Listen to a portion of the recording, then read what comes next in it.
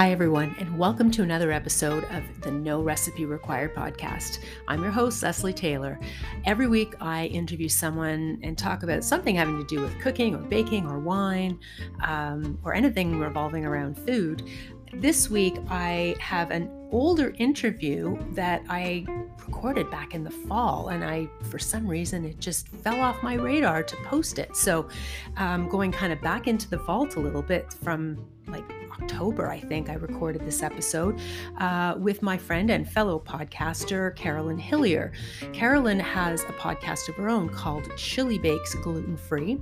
She also has an Instagram account at Chili Bakes GF, where she posts all kinds of recipes and walks people through how to create really yummy baked goods that are gluten-free. So for those of you who have eliminated gluten in your diets for whatever reason, she's a really great resource, and she's got a really soothing, comforting kind of voice. Like those of you who are into ASMR, she's got this kind of voice. It's like, oh yeah, I could listen to this voice all day long. Anyway, so please enjoy my conversation with Carolyn about gluten-free baking. Welcome, everyone, to another episode of the No Recipe Required podcast. This week, I am speaking with Carolyn Hillier, who is known on Instagram as Chili Bakes GF, which means Carolyn bakes gluten-free, which is not really a forte of mine, which is why I have her on the podcast this week. So welcome to the podcast, Carolyn. Thank you so much for having me, Leslie. It's an honor to be here. Where in the world are we finding you? Well, I'm in Indianapolis proper at the moment. Okay. So Indianapolis, sort of in the Midwest of the US. And what is Indianapolis known for? Is it famous for anything? Yes, the Indianapolis 500. Oh, right, of course. I think it's also called the Circle City. I can't speak today. The Circle City, because one of the main freeways or the crossroads of America is sort of like a circle around Indianapolis proper. Okay. I'm a new resident, fairly new resident as of 2020. So I'm sort of figuring things out too. You're just kind of learning the city and that, yes. Right? Okay. So where did you grow up? Did you grow up in Indianapolis? No, I'm a California native. Okay. I was born in San Diego, grew up in Santa Barbara, California, went to college in Central Coast, San Luis Obispo, wine country area, Paso Robles around there. And then I was in the Bay Area for a long time till 2020. Okay. And now in Indianapolis. Yes. So tell me about gluten-free baking. What got you started doing the baking gluten-free? I don't think anyone wants to bake gluten-free. That's such a good question. Because seriously, it just makes things harder.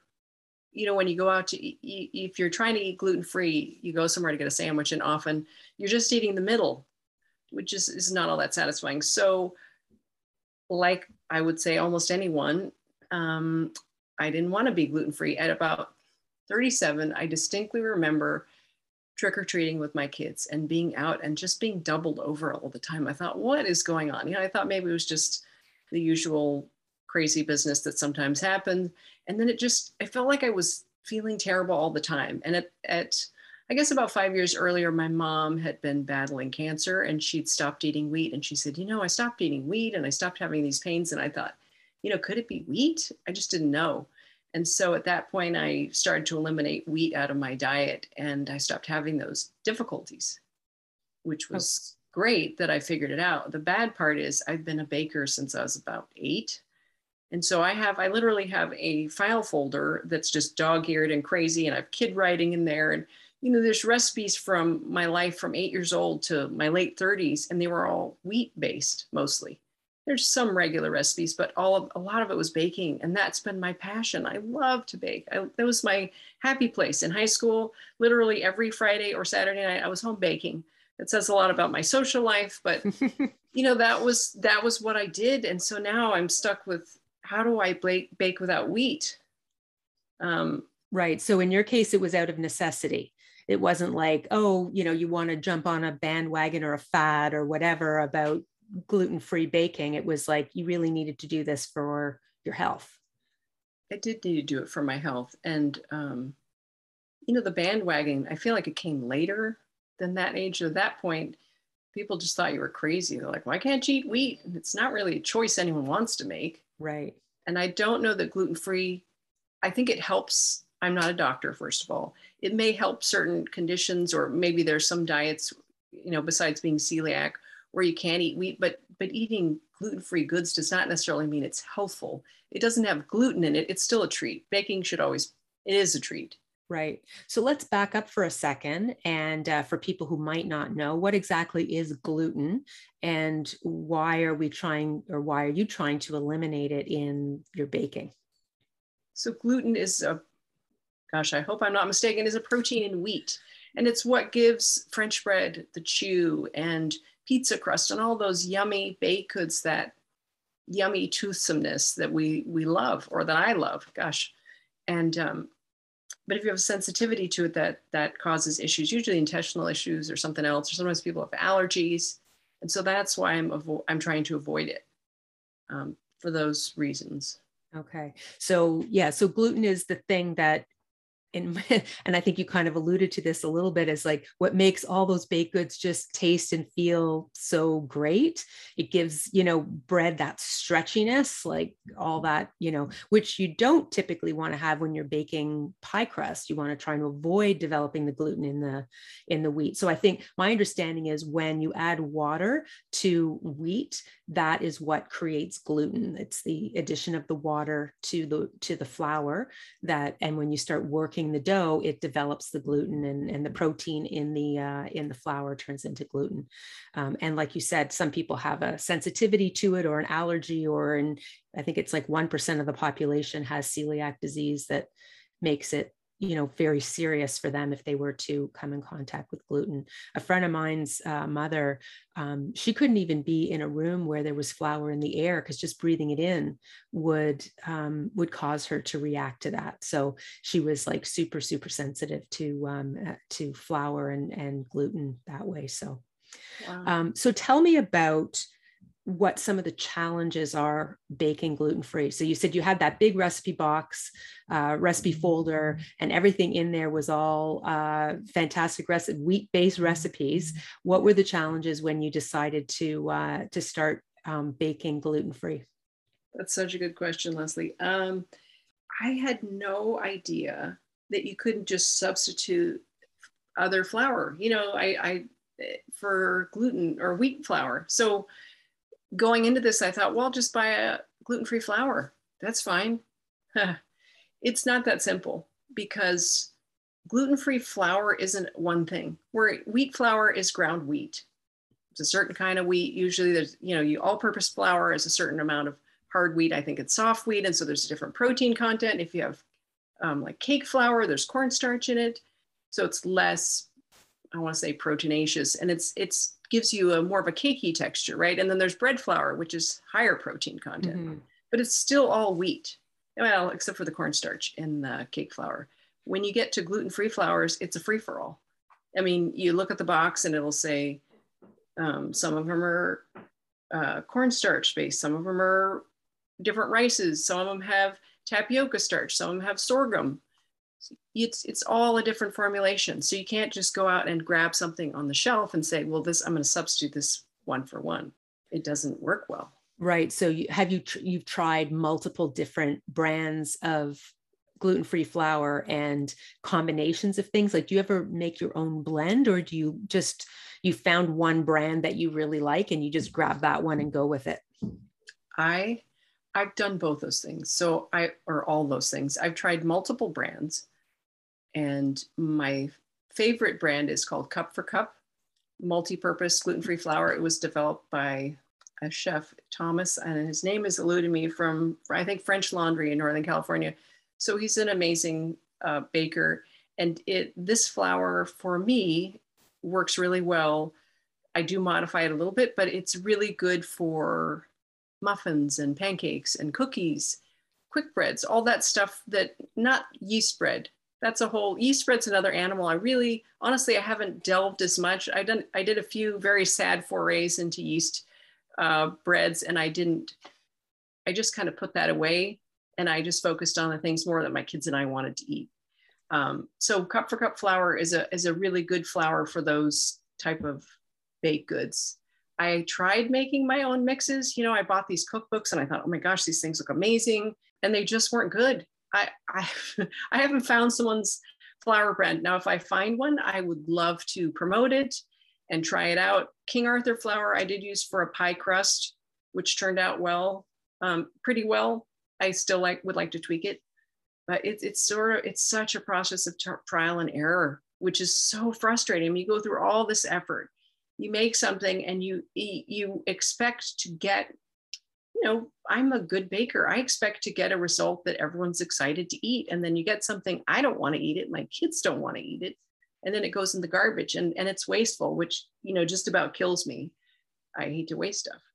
Wasteful and expensive. Yeah. Right. Because I'm sure the ingredients that go into making it are like all the raw, different kinds of flours, the rice flours and sorghum flours and all of those, arrowroot and all of that is not inexpensive. And so you make a blend, or you buy a gluten-free flour mix, and then it doesn't turn out, you've kind of wasted all that money as well, right? Yes. Money, time. Yeah. All that stuff gets expensive. Gluten-free flour in itself is not cheap, but when you buy gluten-free goods that are already baked, they're not cheap either. And often they're not worth eating. Right. Because there's nobody in my life who, like immediately in my life, who requires me to be gluten-free with any of the baking that I do. I'm not as aware of what goes into baking gluten-free. I have made a few things in the past. And probably it wasn't even on my radar screen for a really long time, but now it seems like there's lots and lots of gluten-free options, or that things are being labeled as being gluten-free, whereas they probably never were before.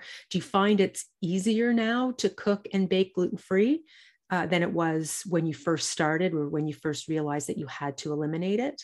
I find that there's a lot more ready-made gluten-free stuff.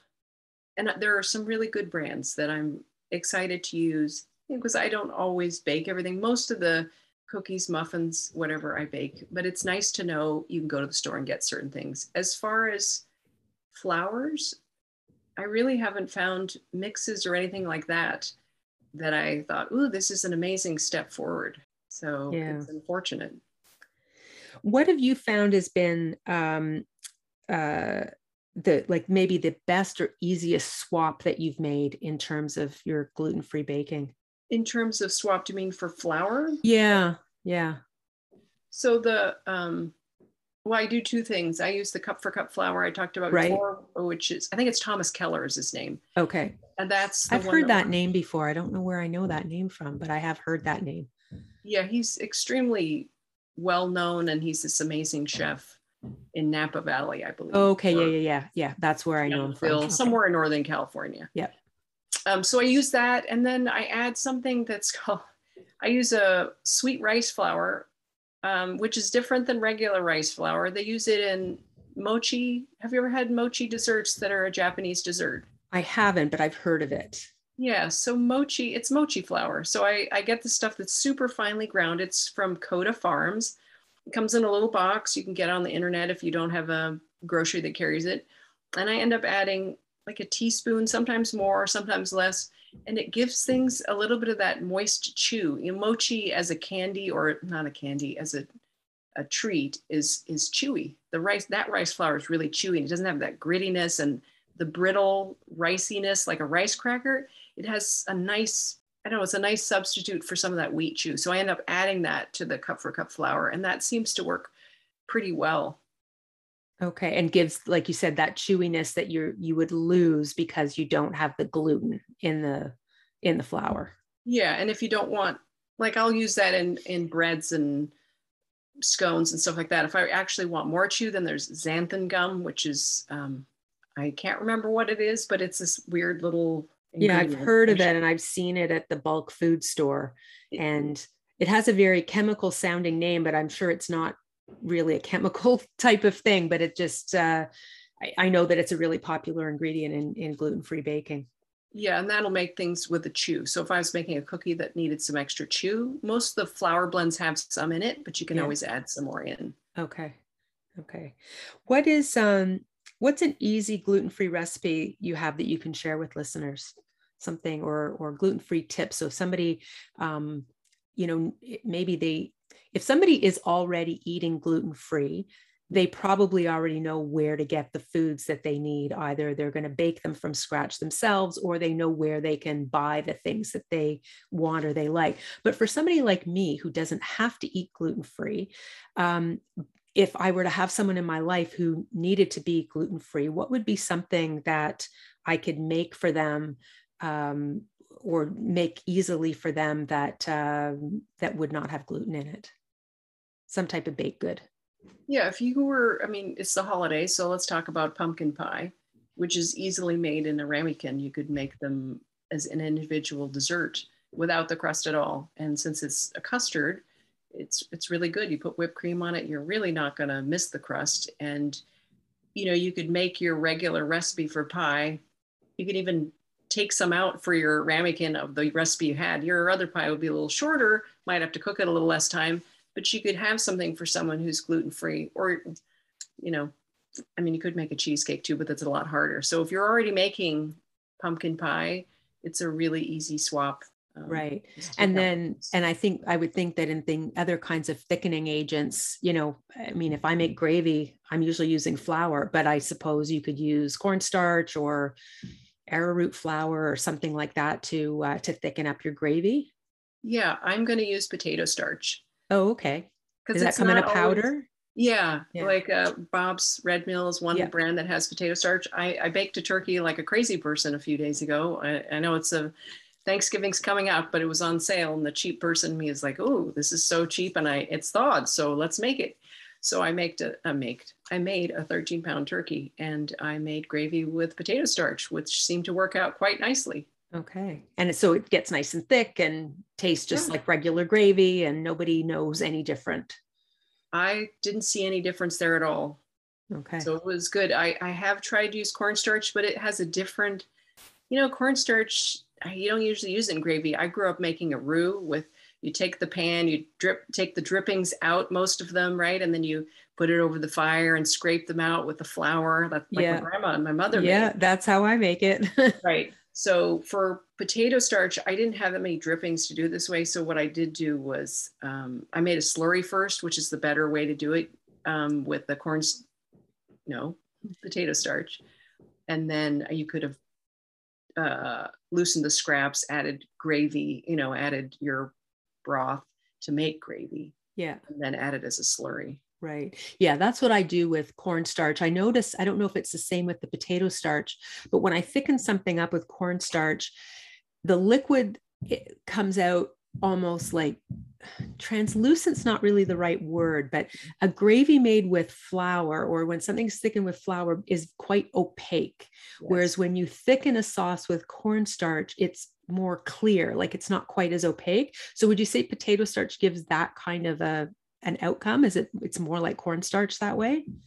Is it clear, or is it cloudy like flour would be in gravy? I want to say it's somewhere in the middle. Okay. I feel like it's a little cloudier than cornstarch because it doesn't get, I could be making this up. It doesn't get as goopy. Like I find that cornstarch makes things, especially if you use too much, makes things very goopy in a way. Yes. So it's funny, if I'm making like a stir fry, so something sort of Asian inspired or whatever, I typically will thicken that sauce with cornstarch, like a slurry of cornstarch and water, and throw that in, and it comes up to a boil. Next thing you know, you have a nice sort of luscious sort of sauce for whatever it is that you're making. Whereas if I'm making something like a stew, I always use flour to thicken it. Like you said, like a roux to thicken it. And it ends up being, I don't know, it's thick, but it's not, doesn't seem as gummy. Yeah, I guess that's the word.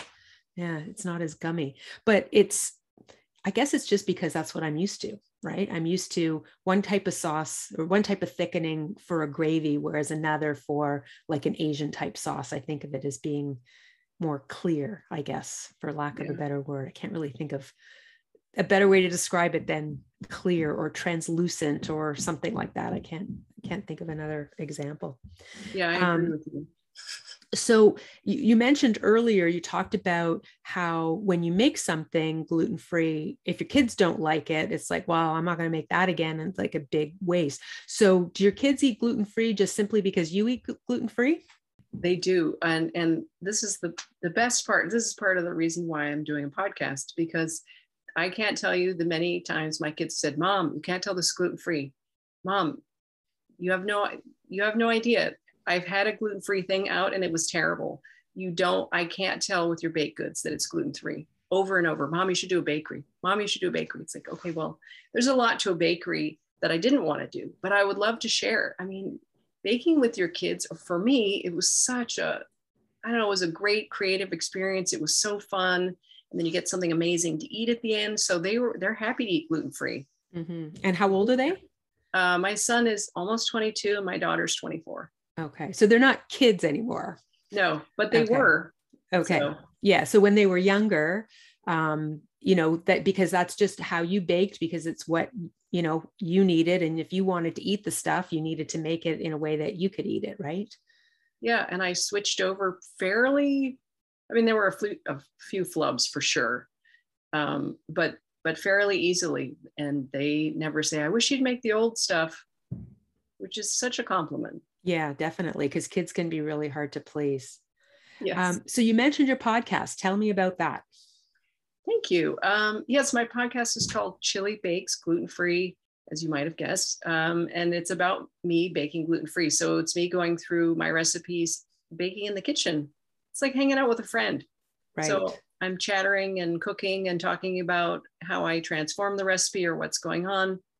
Kind of like having a gluten-free baking buddy. So if you were to come over and bake in my kitchen, this is what it would be like. Okay. So is it like if I were to listen to that, it would just be you talking in my ear and walking me through how to make something gluten-free? Yes. Okay.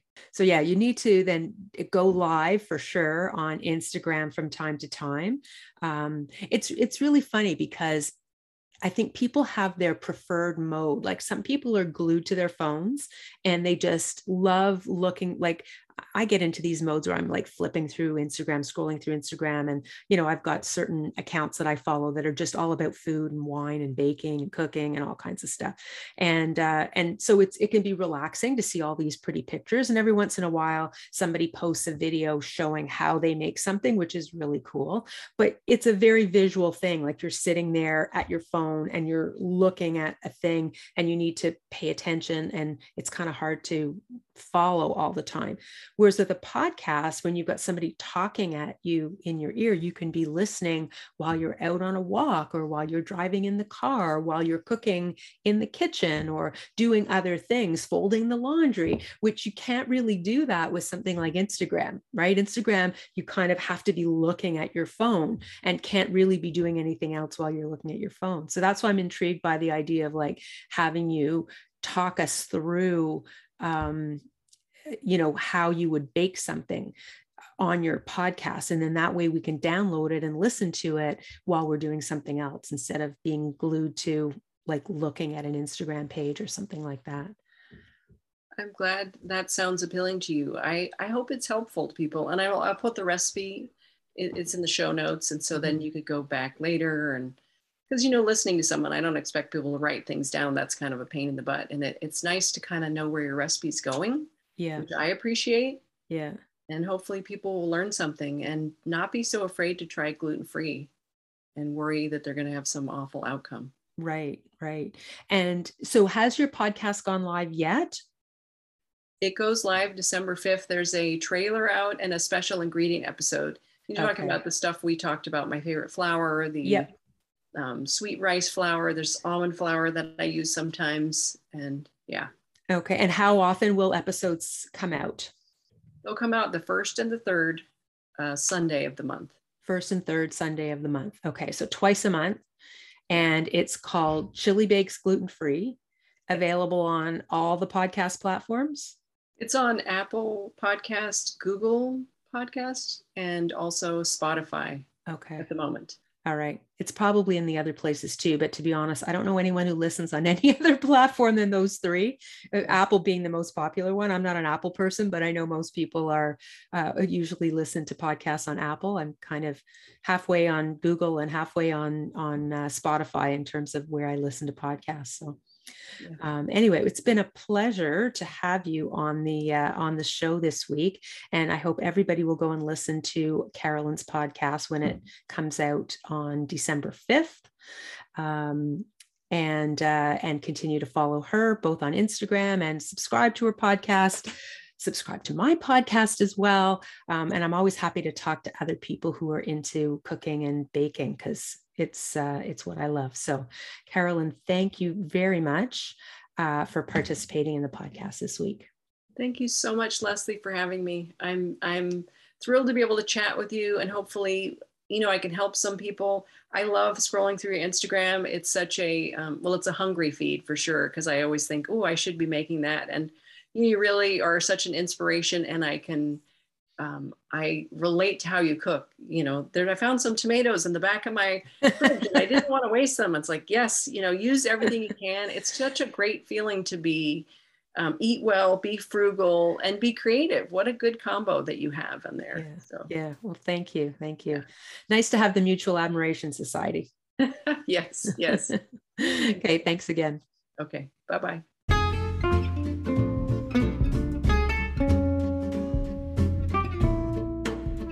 My thanks again to Carolyn for sharing her gluten-free baking expertise with us this week. I certainly learned a few things because I'm not a gluten-free baker myself. That said, I did create a gluten-free chocolate cake once, or baked one, didn't create the recipe myself, using quinoa as the main ingredient. So I'm going to dig that one out and post that in the show notes in case anybody's interested in a chocolate quinoa cake that doesn't really tastes like it's got quinoa in it. Anyway, it's fantastic. So I will post the recipe for that in the show notes for this. Please do follow Carolyn at Chili Bakes GF on Instagram, and please subscribe and listen and rate and review and all of that. Her podcast, which launched back in December, called Chili Bakes Gluten Free, on all the different platforms. So until next week, keep on cooking.